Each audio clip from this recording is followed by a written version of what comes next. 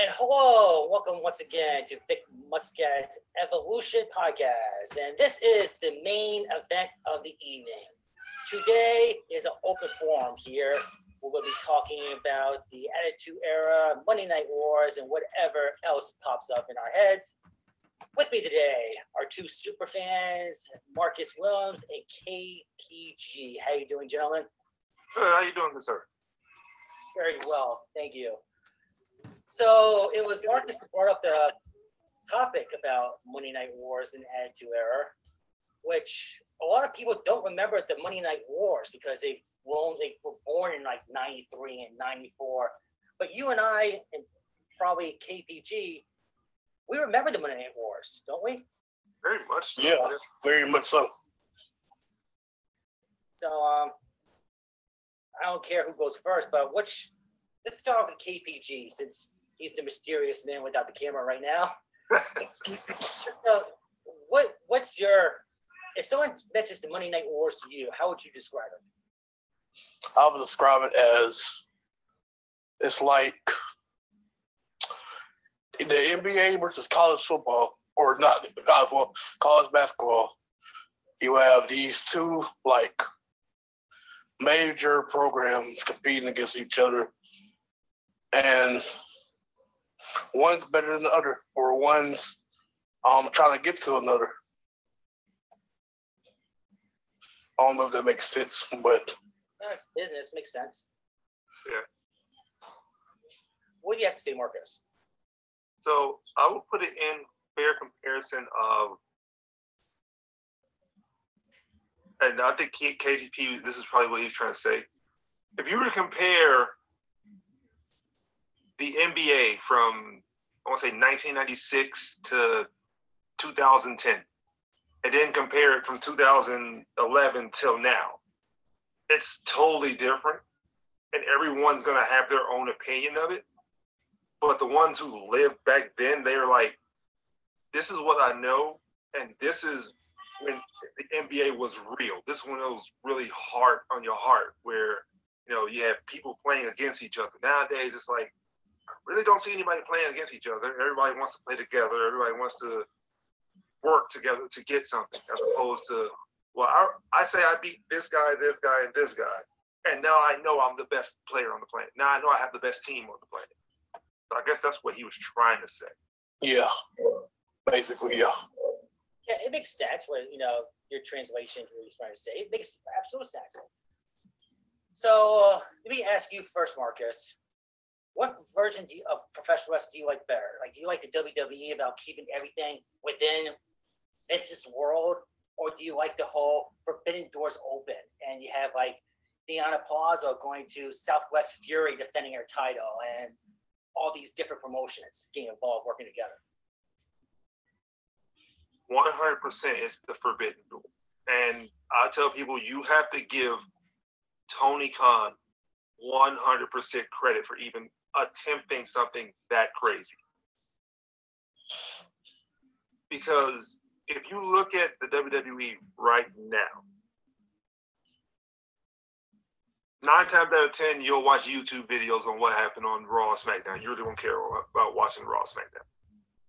NXT, as phenomenal as the superstars they have, Vince will never treat NXT like a third brand. Ever. True. Well, he tried to once the Survivor Series and he just didn't go back to it. Well, it wasn't that he didn't try. It's that, they claimed, it's the pandemic. And like a lot of fans were like, well, wait, let's get this right. Winter Park, Florida isn't that far from the Thunderdome. Well, what are you talking about? It's because of the pandemic, and Winter Park, Florida is 30, 45 minutes away from you guys. Stop it. It's because of what happened during the Survivor Series, if you remember. When NXT came in the Survivor Series, they were the heavy favorites. Everybody wanted them to win every single match. They knew they weren't going to win every single match, but the fact that they won the Survivor Series pay-per-view in general, that made the fans happy. Yeah, definitely. What do you think, KPG? I agree with you. I think the Forbidden Door opening is so like organic and natural for everybody to work together, and it gives everybody like Ring of Honor, Impact, and AEW to introduce their stars to new like crowds or whatever. Because Impact, not many people watch Impact nowadays. So if somebody from Impact goes to face Kenny Omega, that'll have more eyes on them. Like SummerSlam is this Sunday, and I'm pretty sure nobody really knew that. They know Kenny's their champion, but nobody really knew SummerSlam was going to be a Sunday. All they know is, oh, Kenny's their champion. And so that's going to bring more eyes on them with Kenny being their champion. And he's going to be at Impact. It's going to be more pay-per-view wise just to see Kenny. So it's more odds on the product if somebody from Ring of Honor or Impact goes to another company, and that's going to, like I said, bring more odds to everybody.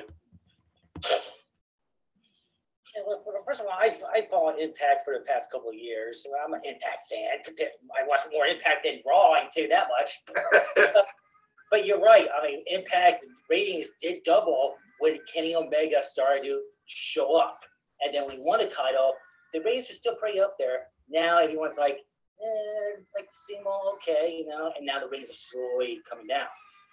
Well, that's the after effect. I like to say that's the after effect of Vince's expansion into the indie. That's partly Vince's fault.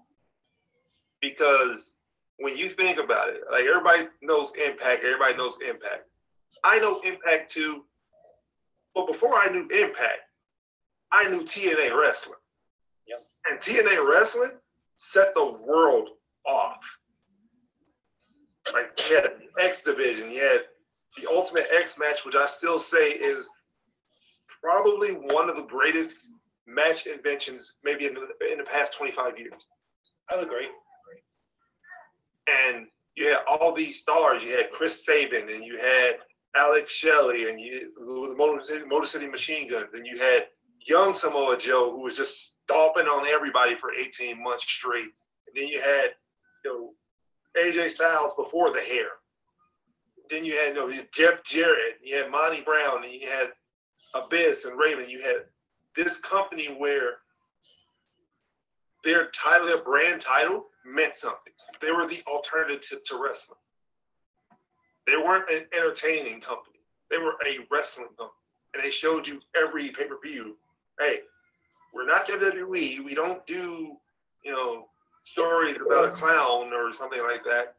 We actually do organic stories where we build to something. Yeah, good point. I like getting Omega. Yeah, good point. Were you going to say KGB? Yeah, I was agreeing with you. Say, yeah, that was a good point. It's a good point. I mean, it's like WWE. It's like, remember growing up, you had the action figures and you're like 5 years old and you just grab two figures and go against each other and the crazy matches, but who cares? You're 5 years old. It's like, that's what Vince is doing. It's like, he doesn't care about the product. He just wants to do what Vince wants. It's Vince land. I feel like he destroyed the Fiend. Fiend was an awesome character. And he just like, is it away. I'll go one deeper on you.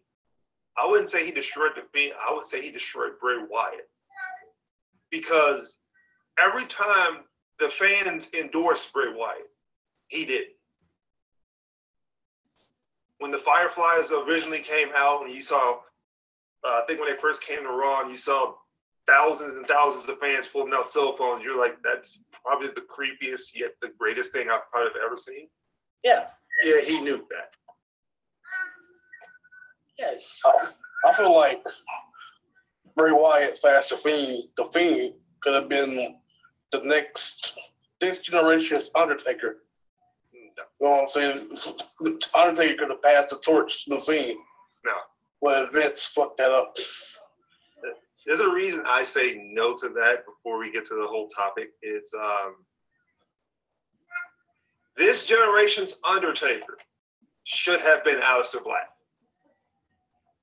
He is just his character alone was literally the creepiest character you've ever seen. He didn't talk much.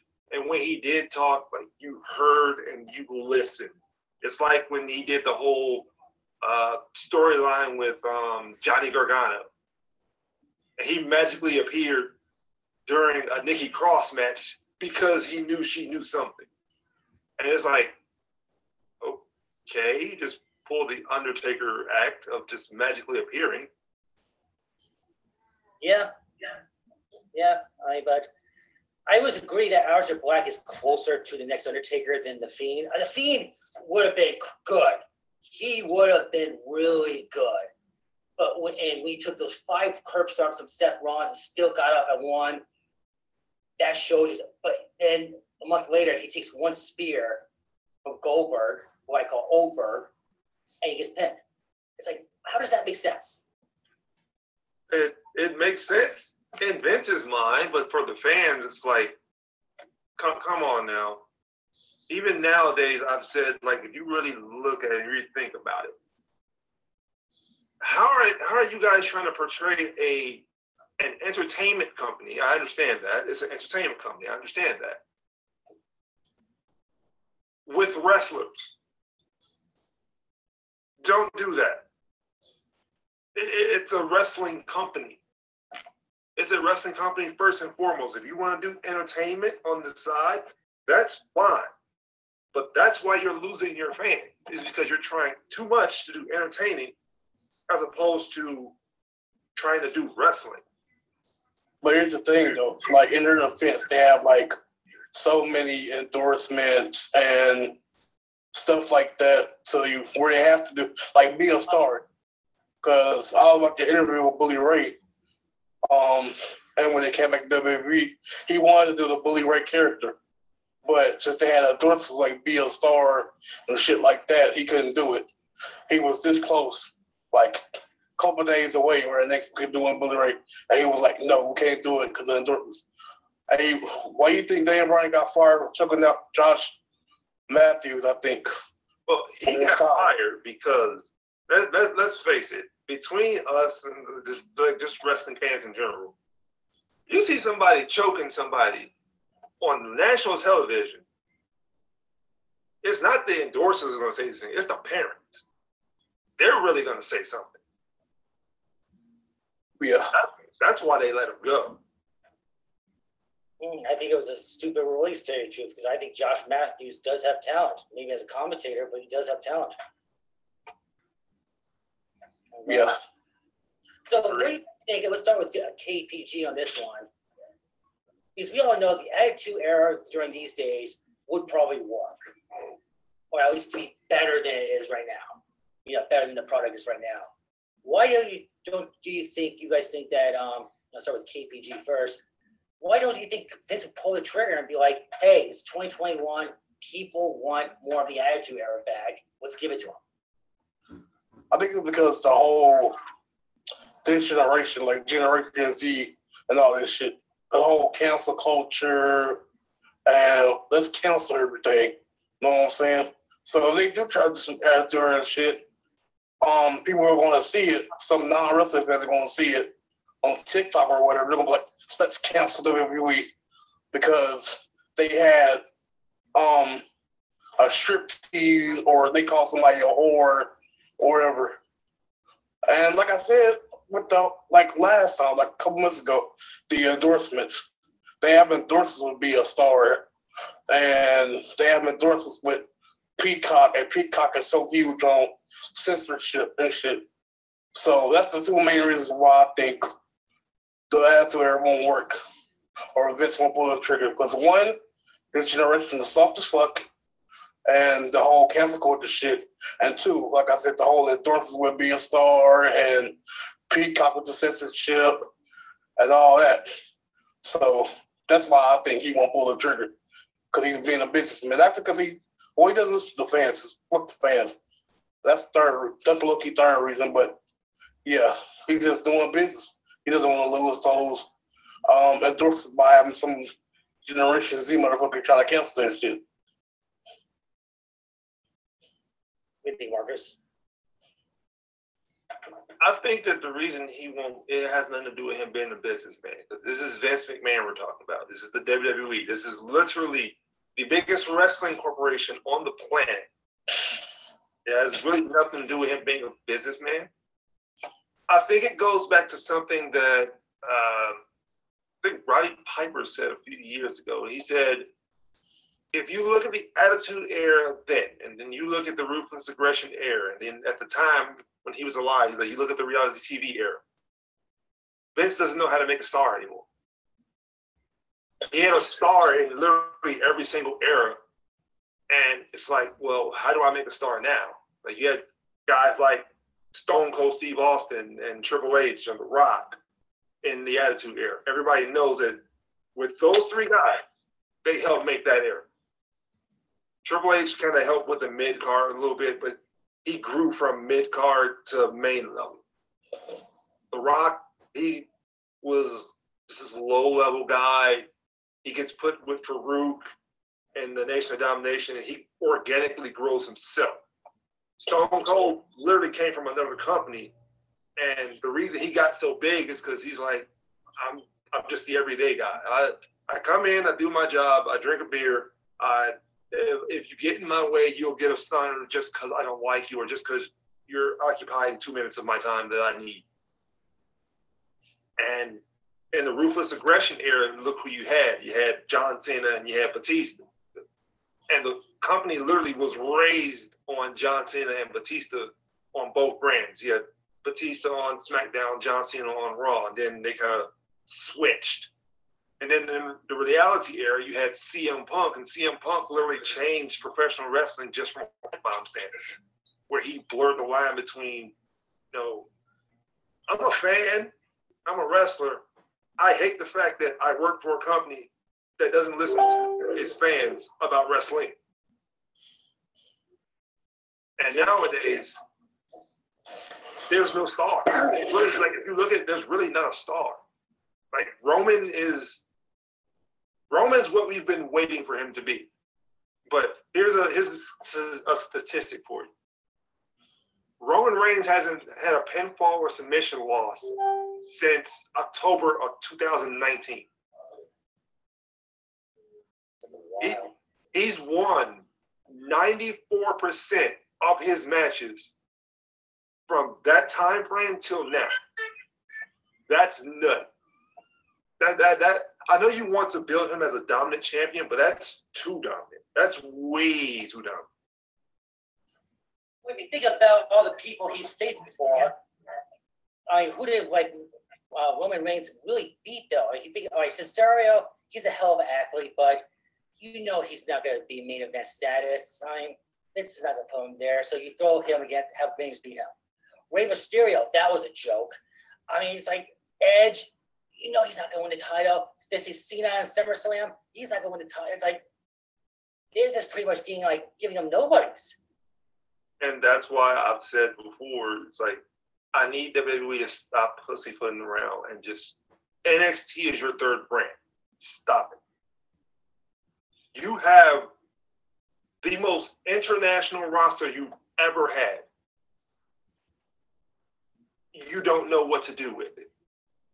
You've got guys who've been around the world, guys like Adam Cole, guys like Tommaso Ciampa, guys like Johnny Gargano, guys like Samoa Joe, who we've all been lobbying for forever to be a world champion. You have Shinsuke Nakamura, AJ Styles. You have all this talent, but it's like, who's your star? You had Drew. You built Drew. Like, we love Scottish Terminator Drew. We don't love story time with Drew McIntyre.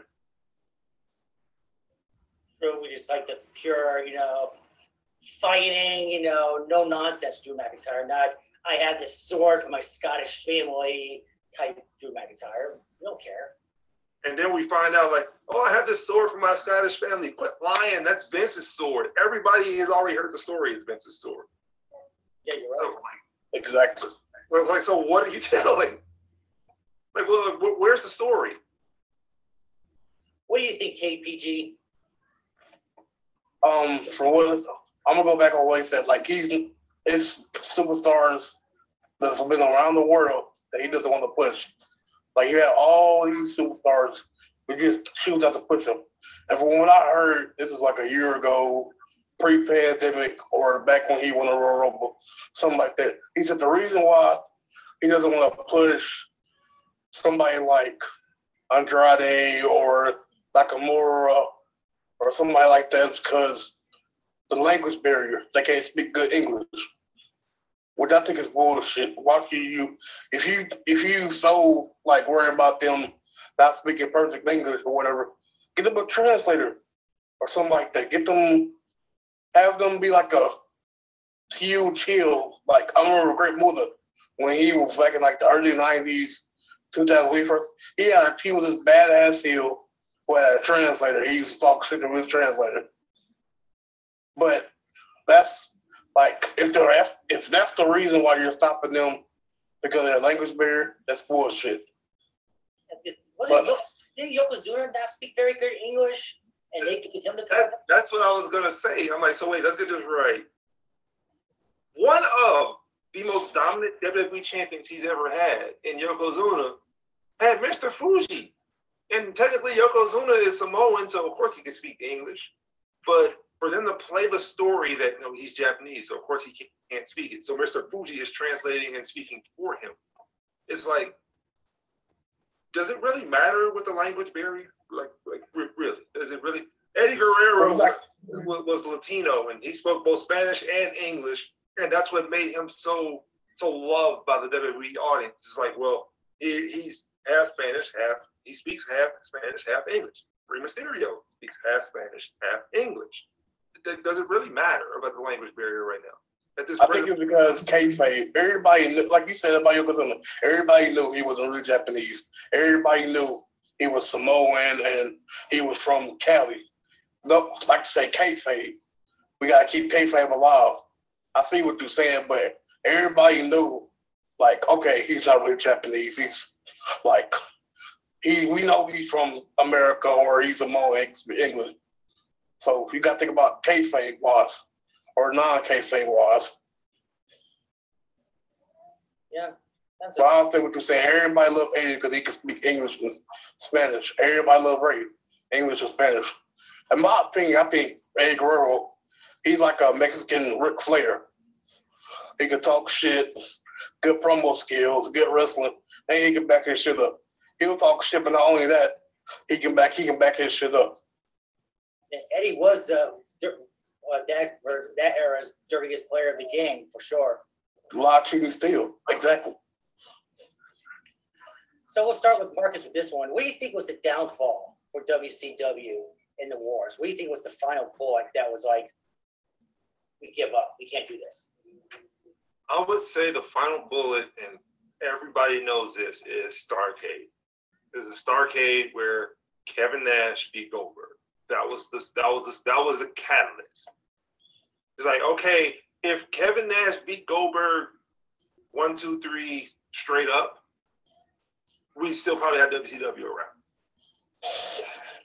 And then we went from, oh my God, Scott Hall just hit Goldberg with a cattle prod. And then the next night, Kevin Nash loses to Hulk Hogan with the finger poke of doom. It's like, okay.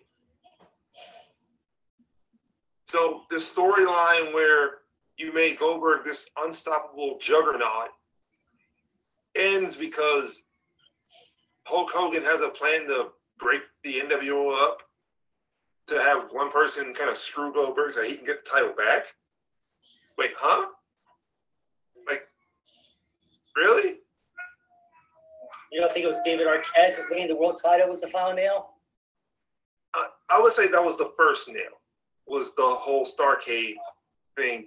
I would say the final nail was them realizing they didn't want to do anything. Like when you turn Rey Mysterio heel for a month and a half, knowing people still love him anyway, that's when you just don't care anymore. Yeah, but some wrestlers, some like faces, if they couldn't heel, would still be like praised like a fake, like Stone Cold when he became a heel. people still love them. The Rock, people still love them. It's because they hit a certain level in their career where no matter what they do, people will still love them for their work. I know, but like when you think of it, like Rey Mysterio. Rey Mysterio is worn down. I'm not kidding, like WWE in effect. I mean, they've done this to a lot of wrestlers, but just Rey, he's worn down. You know, it's like. It's like I said with Rey. Like, can you really think in your heart like Rey Mysterio as a heel? Quite possibly the greatest luchador of all time in the history of American professional wrestling as a heel. He's 5 foot, 5'7", 5'8", 175 pounds. Well, what is he going to do as a heel if he's not even in the cruiserweight division? Good point. What do you think, KPG? Final nail in the coffin for me is backstage politics.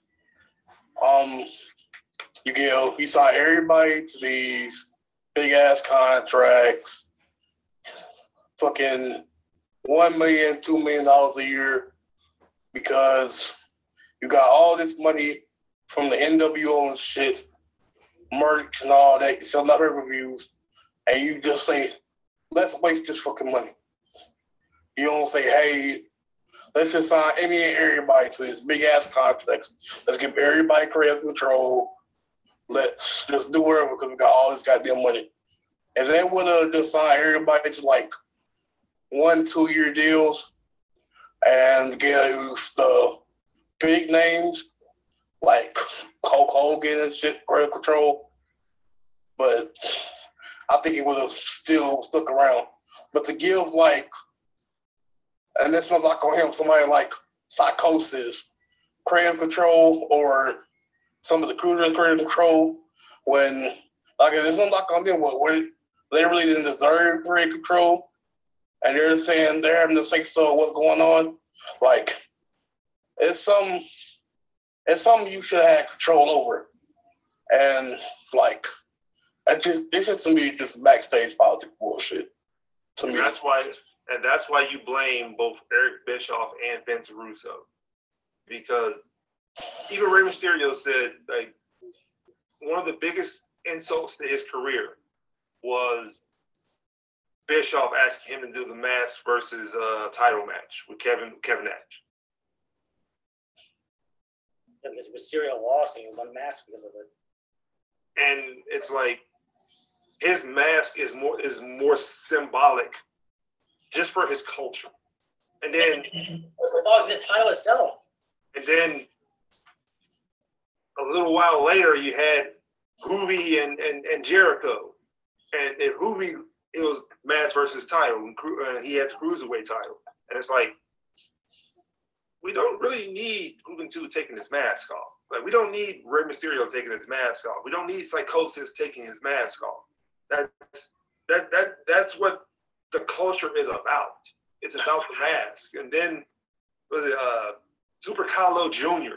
It's like, he wore a mask forever, and I still have not heard anything from him since WCW went under. I have heard absolutely nothing at all from him. Yeah, I don't know until you brought him up. Like, he's a guy with a mask and a beanie. And an old, if you look at it, he had an old, I want to say an old Public Enemy style shirt. And I'm like, he was just in the division.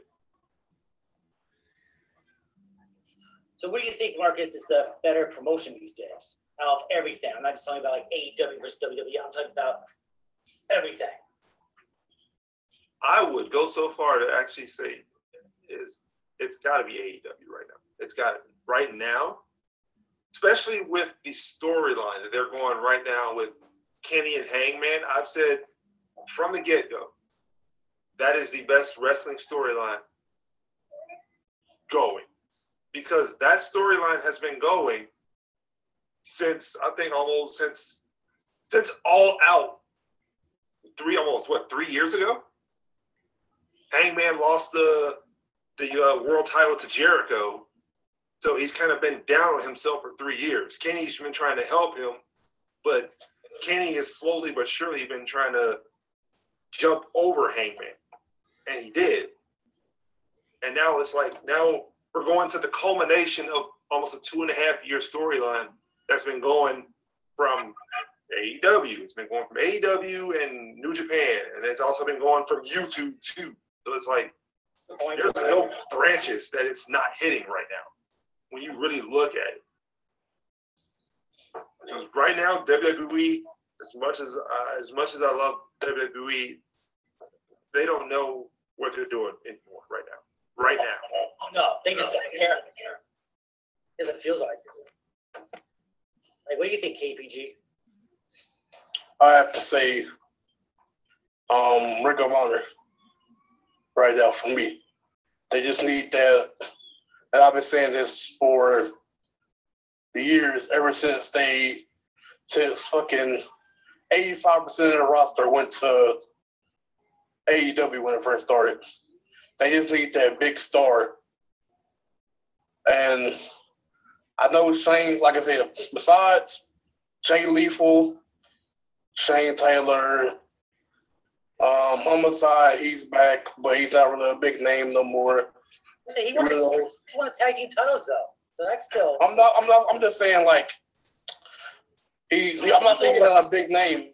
People know who he is, but it's not like, oh my God, Homicide, you know what I'm saying? Yeah, I hear it. Now it's like, oh, Homicide, that's cool. Not, oh my God, Homicide's back. Yeah, that's what I'm trying to say. But like I said, besides probably Jay Lethal, Homicide, Shane Taylor, and like 2 more people, I'll say Brody King maybe, and the Briscoes. They really don't have no like big name that they can build their company around. They had Rush, who's been a champion for over a year. Well, he lost that. So. Yeah, that's what I'm saying. He just lost that. So they just need that big star to build a company around. And they can bring somebody like Buddy Murphy or one of these other releases. That's why I'm so against AEW. That's why all I'm saying is against AEW is every time somebody gets released, oh, let's go to AEW. It's like if other companies are around for them to go to.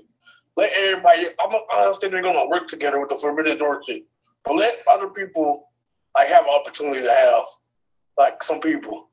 Don't just automatically just when somebody gets released, oh, AEW. I know they're going to get like a partnership going on, but like I said, Ring of Honor just needs to have a big star. Like I said, they only have a handful of people that, people I just named that people will automatically recognize outside of Ring of Honor. Like I said, Jay Lethal, the Briscoes, Homicide, them people right there. If you see them at other wrestling shows, you're going to be like, okay, I know them. But other than that, they need somebody that can, if they go somewhere else, I'm like, okay, he's like the face of Ring of Honor. So that's Ring of Honor is the best company right now. Well, they had somebody. They had, I don't know if you remember, they had Jeff Cobb. And Jeff Cobb, he was being built to be like the and that's what I was saying. Joe. And that's why I was saying most of their company went somewhere else when the AEW started. With most of their company, and he was one of those people that went somewhere else. He stayed for like another 6 months, but then he ended up leaving. But that's what I was saying when most of their roster had left to go somewhere else, mainly AEW, when AEW first started. And I don't know if people know this, but when the first ever AEW, before they would even call AEW, it was just All In? Yep. Ring of Honor produced that show. They used Ring of Honor's camera crew, backstage writers, and everything for the first ever. Before they were even called AEW, it was just All In. Ring of Honor did mostly everything: promotion, backstage producers, all that. For some reason, that does not surprise me. I believe that. Because Ring of Honor is one of those promotions that, you know, they lost CM Punk and everyone's like, oh my God, Ring of Honor is now going to recover. They recover. They lost the Bucks and Cody Rhodes. Oh my God, Ring of Honor is finished. They recover. Ring of Honor seems like one of those promotions that they still die. They just don't die. When you think they're out, they're never going to bounce back. They bounce back. And now with the women's tournament, like, let me start off with this with you, KG, then we'll get Marcus' opinion on this. WWE had Evolution, the women's pay-per-view, for 1 year, and then they stopped it. Meanwhile, you have NWA and Ring of Honor now that's showcasing women's wrestling. What is WWE's problem not showcasing their women's division? I think it's because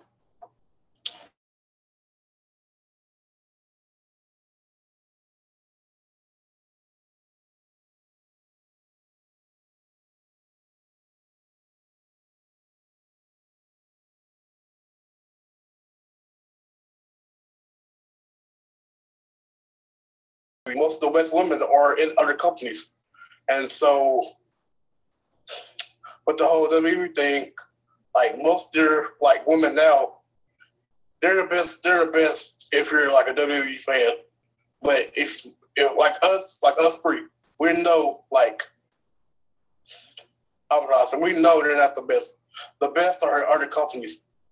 And the second thing is Charlotte Flair. That's the second thing. Charlotte Flair. I don't really gotta say anything else. Charlotte Flair. And I think the fact, ever since she debuted on the main roster back when was it 2015, she has had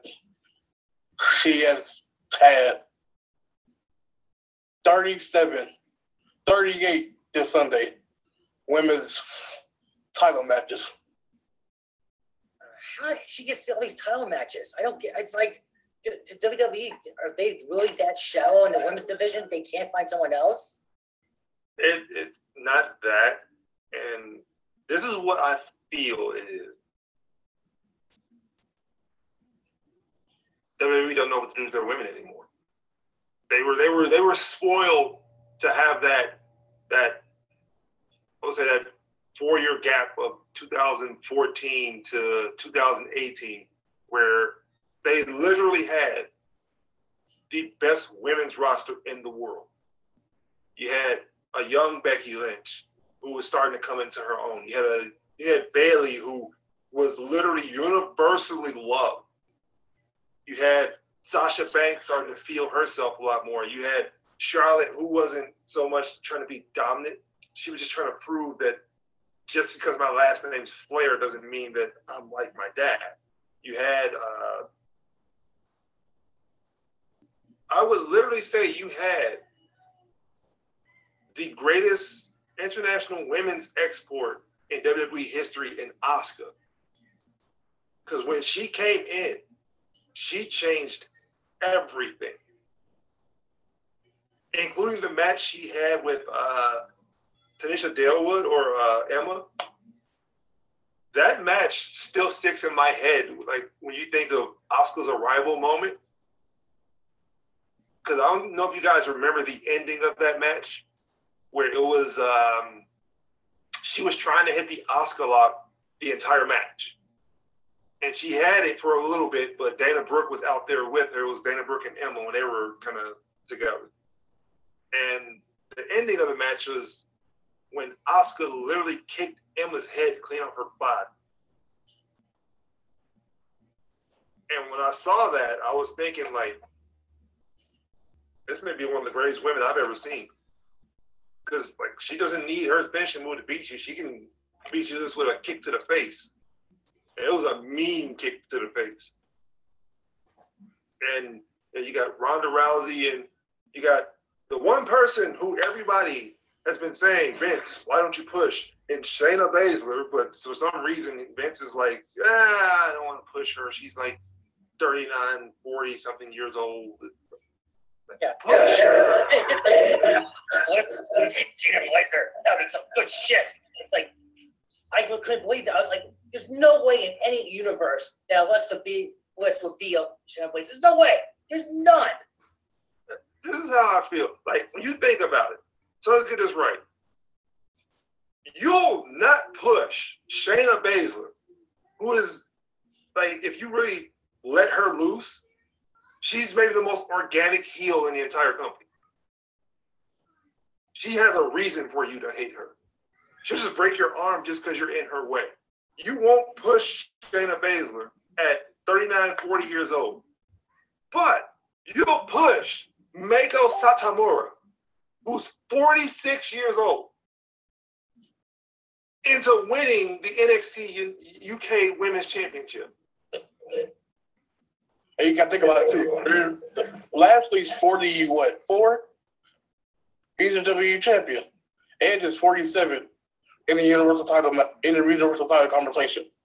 So age is, if you're using age, it's bullshit. Like you said, that girl, she's 46. Edge 47. Brock, he's in his 40s, or about to be in his 40s. Randy, 41. So all these people that are in their 40s still in the title conversation, and you're saying she's not in it because she's too old. And that's why I've said, I mean, me and Vic were talking on in Facebook Messenger. That's why I said the whole thing about Tommaso Ciampa. I give Ciampa 100% credit for even standing his ground. He said, I already know if you move me to the main roster, you're going to bury me. You have a better chance keeping me in NXT, because if I'm not in NXT, I'm gone. There's no point. You're right. We talk about ages and stuff like that. Vince doesn't want like Shayna Baszler. Meanwhile, there's rumors that Goldberg's coming back to face Lashley for SummerSlam. It's like, that's great. Let's put Goldberg back in the mix. He can't wrestle anymore, and they still put him as a main event. This is how I would love to see this happen. And I know they won't do it, but I would love to see it. Let Kofi beat Bobby. Let him beat him. Just let him beat him. You have Roman beat Edge due to whatever weird reason. I'm just going to say that. Then you have Cena Roman at SummerSlam. If you have Cena Roman at SummerSlam, and let's say Big E wins the Money in the Bank ladder match, Big E cashes in on Roman after his match with Cena. Now you got some intrigue going into SummerSlam. I mean, not SummerSlam, Survivor Series, where it's like, we know it's Raw versus SmackDown, but are you really going to pull the trigger on Kofi Kingston versus Big E, Universal Champion versus WWE Champion, members of the exact same faction, in the main event of Survivor Series? Are you really going to pull that? I'll buy that.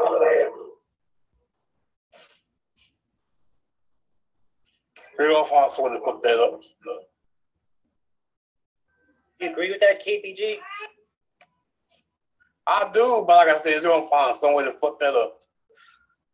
Just like with the whole, what was it? It was supposed to be Jinder versus Brock. And Jinder lost the title like 2 weeks before it.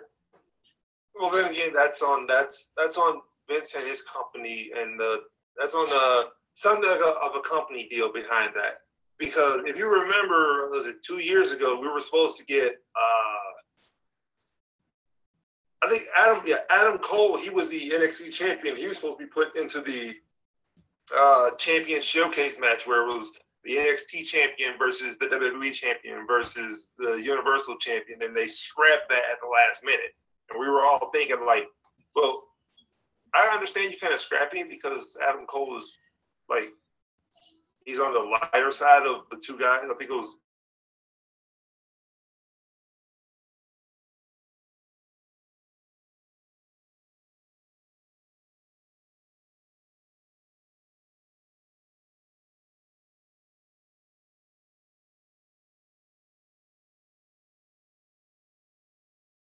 Cole in that match.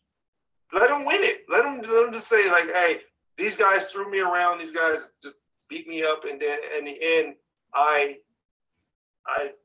came in. I hit one dude with a chair, or I surprise rolled someone up, and I actually won.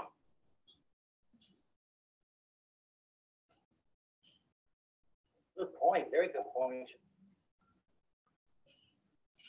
Because here, right now in the WWE, you have one of the most gifted rosters of all time, literally in the history of the company.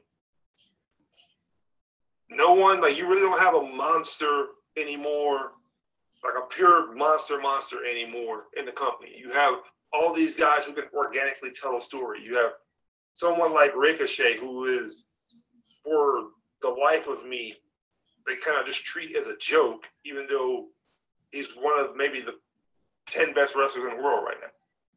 Definitely. You have Adam Cole, who is literally one of the 10 best heels in the world right now.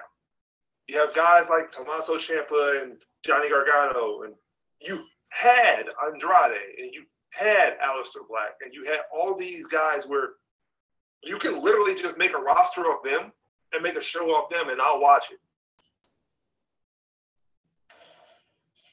Yeah, some great talent right there. You're right. And now all of a sudden it's like, we don't know what we're doing anymore. Right? Like, who are going to have to fight Roman this week? Who's the one who's going to fight Roman at the next pay-per-view? We don't know. Let's build a story.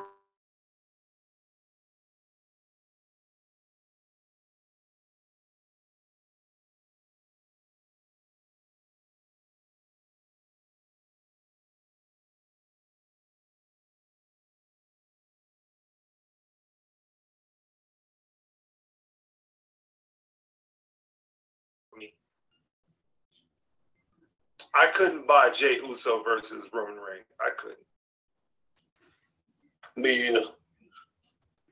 That was I another. don't know why. I couldn't buy that. There was just another guy that threw with Roman Reigns defending the title. I was like, we all know Roman's gonna win, but still, pay-per-view. Let's throw Jey Uso in there. Let's make some money on Jey Uso. So you're gonna make money off a tag team wrestler, a known tag team wrestler who's really never had a singles run for anything. Wow. Yeah, that's great. It's another way they could have made him a dominant heel. I never really liked that storyline. Oh, acknowledge me. They could have did that with somebody else besides Jay. And now they're trying to push him as main event. They could have did that with somebody else. They could have did that whole acknowledge me bullshit with somebody else. Probably another generation. Well, I don't know who right now could have been, or back then could have been believable. But like you said, Jey Uso, I didn't buy that. They could have did the whole acknowledgement.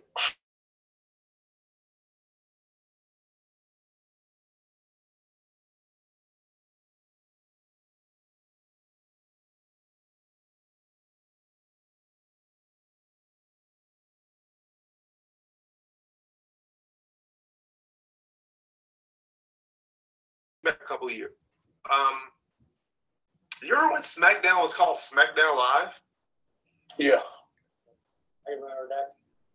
That was one of the greatest periods SmackDown ever had, because with that, you wanted to tune into it because you knew who was running it. You knew Shane was running it. You knew Daniel Bryan was running it. You knew for a fact that all the guys there wanted to be there. On the very first episode of SmackDown Live, who was the WWE champion? Jon Moxley. Think about it. Jon Moxley was the main guy on a roster outside of AEW. And you had all this talent surrounded around him that you could say, hey, anybody on this roster could be a WWE champion. They actually have a great roster. They gave James Ellsworth a title shot. And people were thinking to themselves, like Ellsworth can pull this off. And that's why I was like, when he hit AJ Styles with the sweet chin music, or what JBL said, the no chin music, And if he was this close to winning it, and I was like, oh my God, that really like, I was watching that really had me like so nervous. I'm like, this motherfucker was really about to win and beat AJ. Yes, this I was like, that would be good shit. I guess James Ellsworth almost beat AJ. But And think about it. The reason why he got popular is because one little line he said. Yeah. If you remember how he got popular. Yeah. He got squashed by Braun. And all he said was that one line that got him over. Any man with two hands has a fighting chance. I remember. And I'm like, that's what got him over? That just proves that Vince wants to, if he wants somebody over, he can. Well, I mean, it's not if he wants someone over, he can. If you think about it, a lot of the concept matches that we've had in the past 8 years or so, 8, 9, 10 years or so, have came from the wrestlers. Like a lot of people didn't know that it was a combination of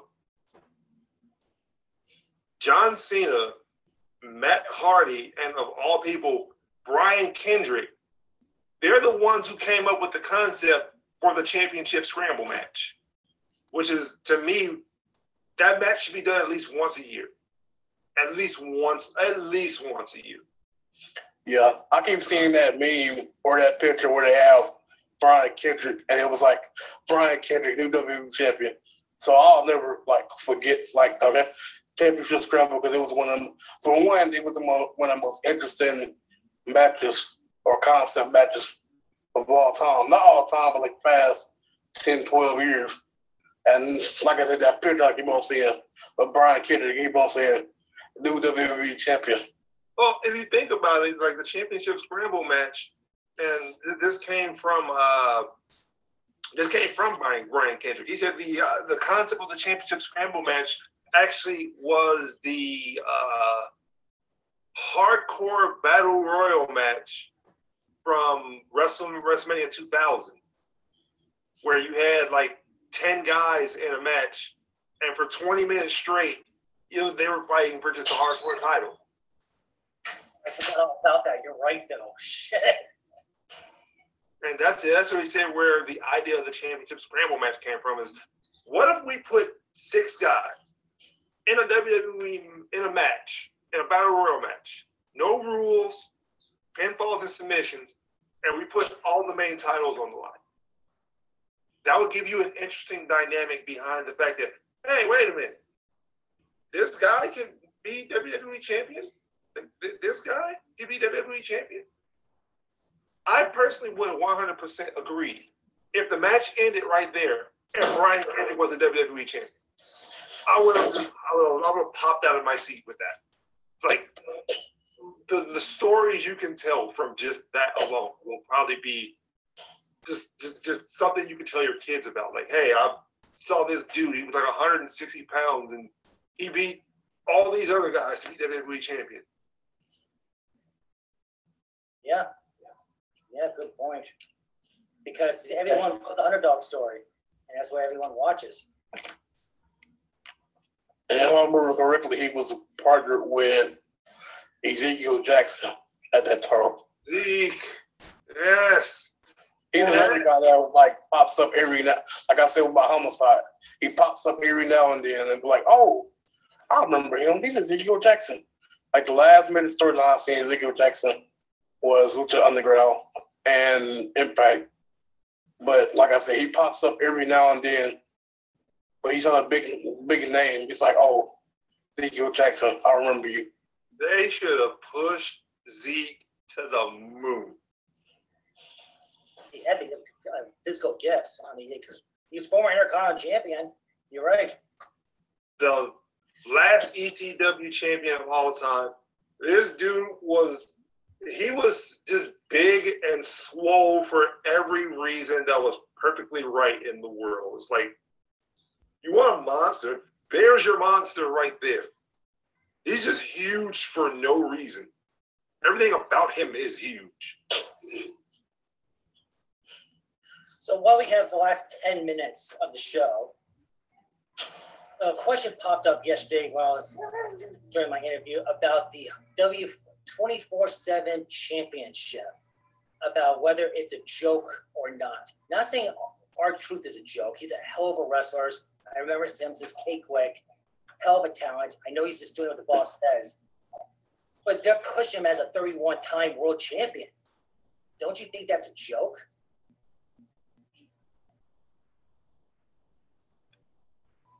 I'll say half and half. And I know they were doing the 24/7 title just to fill time and give guys something to do. But it's like, if you're going to do that, then you're better off allocating that to the cruiserweights. Yeah. Like I said, I feel like it just gives some. I don't think it's a joke because it gives other people like we gotta do something to fill in that third hour, and or fill out the 3 hours with the Raw. That and like you said, Arthur's not a joke, but it just you need something to do with these jobbers or whatever. And plus, it gives, like, sometimes, every now and then, it gives, like, an entertaining, like, factor. Like, I remember when Rob Gronkowski was a champion, and R2 was like, I can roll you up, like, after you call a touchdown or something. And that would have been an interesting little thing if you really did, like, after Robert Gronkowski caught a touchdown and he just came out of nowhere and just rolled him up. So I like it in my personal. I don't think it's a joke because it brings like entertainment factors like that, like anytime, anywhere. Like that's so. In my opinion, I don't think it's a joke. Like at the beginning of it, it was very well thought of. Like R-Truth pinning Jinder Mahal on the airplane while he was sleeping. Yeah, that was funny. Having R-Truth being with Drake Maverick, as Maverick saying he needs a 24/7 title to compensate his marriage. That's funny, but then it just became like a roll-up. That's it. It's just, it needs more creativity behind it instead of like a roll-up and announce an area, 1, 2, 3, that's it for 2 minutes. And that's why I said, like, if you're going to allocate something to that third hour, you should have just went to the cruiserweight. Because let's be honest, the Cruiserweight Classic, and I know all three of us know about it, the Cruiserweight Classic from a couple years ago. That was the best summer of WWE wrestling, period. Because here you had guys that entertained you for fun. Let's get this right. I don't know what Jack Gallagher did. I know it's something with the whole Me Too allegation, stuff like that. When he first appeared on WWE, in the Cruiserweight Classic, he was the funniest damn thing I ever saw. There's a guy that literally could get out of every single move possible and make it funny. Headlock? Sure, let me handstand out of that. This is a guy who tied up Akira Tozawa in the middle of a match and just left him there. And it still makes me laugh to this day. Like, how do you just tie up someone with their own hands and legs and just leave them there? Vince, you'll know. And the thing about the cruiserweights is, and this is my opinion, for a little time, they were like the third hour overall. But in my opinion, and I know people going to looking badly for it, if Enzo was never a champion, they would have never got that time slot, in my opinion. No, here's where they would have got the time slot. It had nothing to do with Enzo. Enzo, they just needed Enzo to do something. The reason that the cruiserweights aren't as prevalent as they are right now is because they didn't want to give Kota Ibushi and Zack Sabre Jr. that freedom to move. Because we all knew the Cruiserweight Classic was brought together for just them two. That was the reason the Cruiserweight Classic was brought together. A lot of people don't know that was supposed to be the final match in the Cruiserweight Classic. Kota Ibushi versus Zack Sabre Jr. Oh, but a hell of a final. But because they wouldn't give Kota the freedom for his contract, because Kota wanted to go in between both WWE and New Japan, aka starting the Forbidden Door. And Zack Sabre Jr. wanted to do the same thing. That's how we got TJ Perkins, Grand Metalik. And I'm not knocking TJ. TJ is phenomenal. I'm not knocking Grand Metalik. He's phenomenal. But everybody knew those two people were the reason the Cruiserweight Classic even came to exist. That's why we haven't had one since. Well, Ospreay was the same way. They didn't want to give him a freedom to move around. He said that in an interview with Chris Bentley. He was like, the only reason why I signed with WWE because I wanted freedom to go back and forth from London, Japan, and the U.S. He said, when I come to the U.S., I'll do exclusively Evolve, NXT, and the U.S. But I want to have the freedom to, like, I gotta say, he want to be like on a time, like commission, like, or like a work. I don't know how to say. Like he'll be like, okay, he'll make an agreement. Like, okay, I'll be here for 6 months, but for the other 6 months, I want to do my own thing with New Japan and London and wherever else. That's what I'm trying to say. So he didn't want to be on and off, and they wouldn't let him do that. And that's why the WWE is where they are right now. It's like you have all this talent worldwide. If you want to make a WrestleMania, this is how I feel. If you want to make a WrestleMania, and everybody in every wrestling company in the world knows how big WrestleMania is, bring in the other wrestling companies. Make it that big. Because I personally would love to see, at this present point in time, even if it was just for the main event in WrestleMania, I would love to see a three-way match where you have Roman, Kenny Omega, and I even go so far as to say is Okada in a three-way match just to see who's the best in the world. They all lay claim to it. Good. Let's put it on WrestleMania in front of 100,000 people and really see who is the best. Yeah, I'll be down for that. That would be awesome, actually. I always thought that WrestleMania should be like a tournament of world champions over the wrestling world for the grand champion, see who is the best. Because WWE is very good about burying things. I mean, Braun Strowman won the greatest run of Royal Rumble championship. That was all quiet after that. And you have other things that WWE's done that never happened. So, yeah, like a winner-takes-all champion of champions tournament for WrestleMania would be awesome. Because right now, you're not a storytelling company anymore. Like, if you think about it, we all agree the lead up to The Rock Stone Cold at WrestleMania 17 was the greatest storyline that they ever put together. Literally. It was just that lead up. It's the promo that everyone ever talks about, is the My Way promo.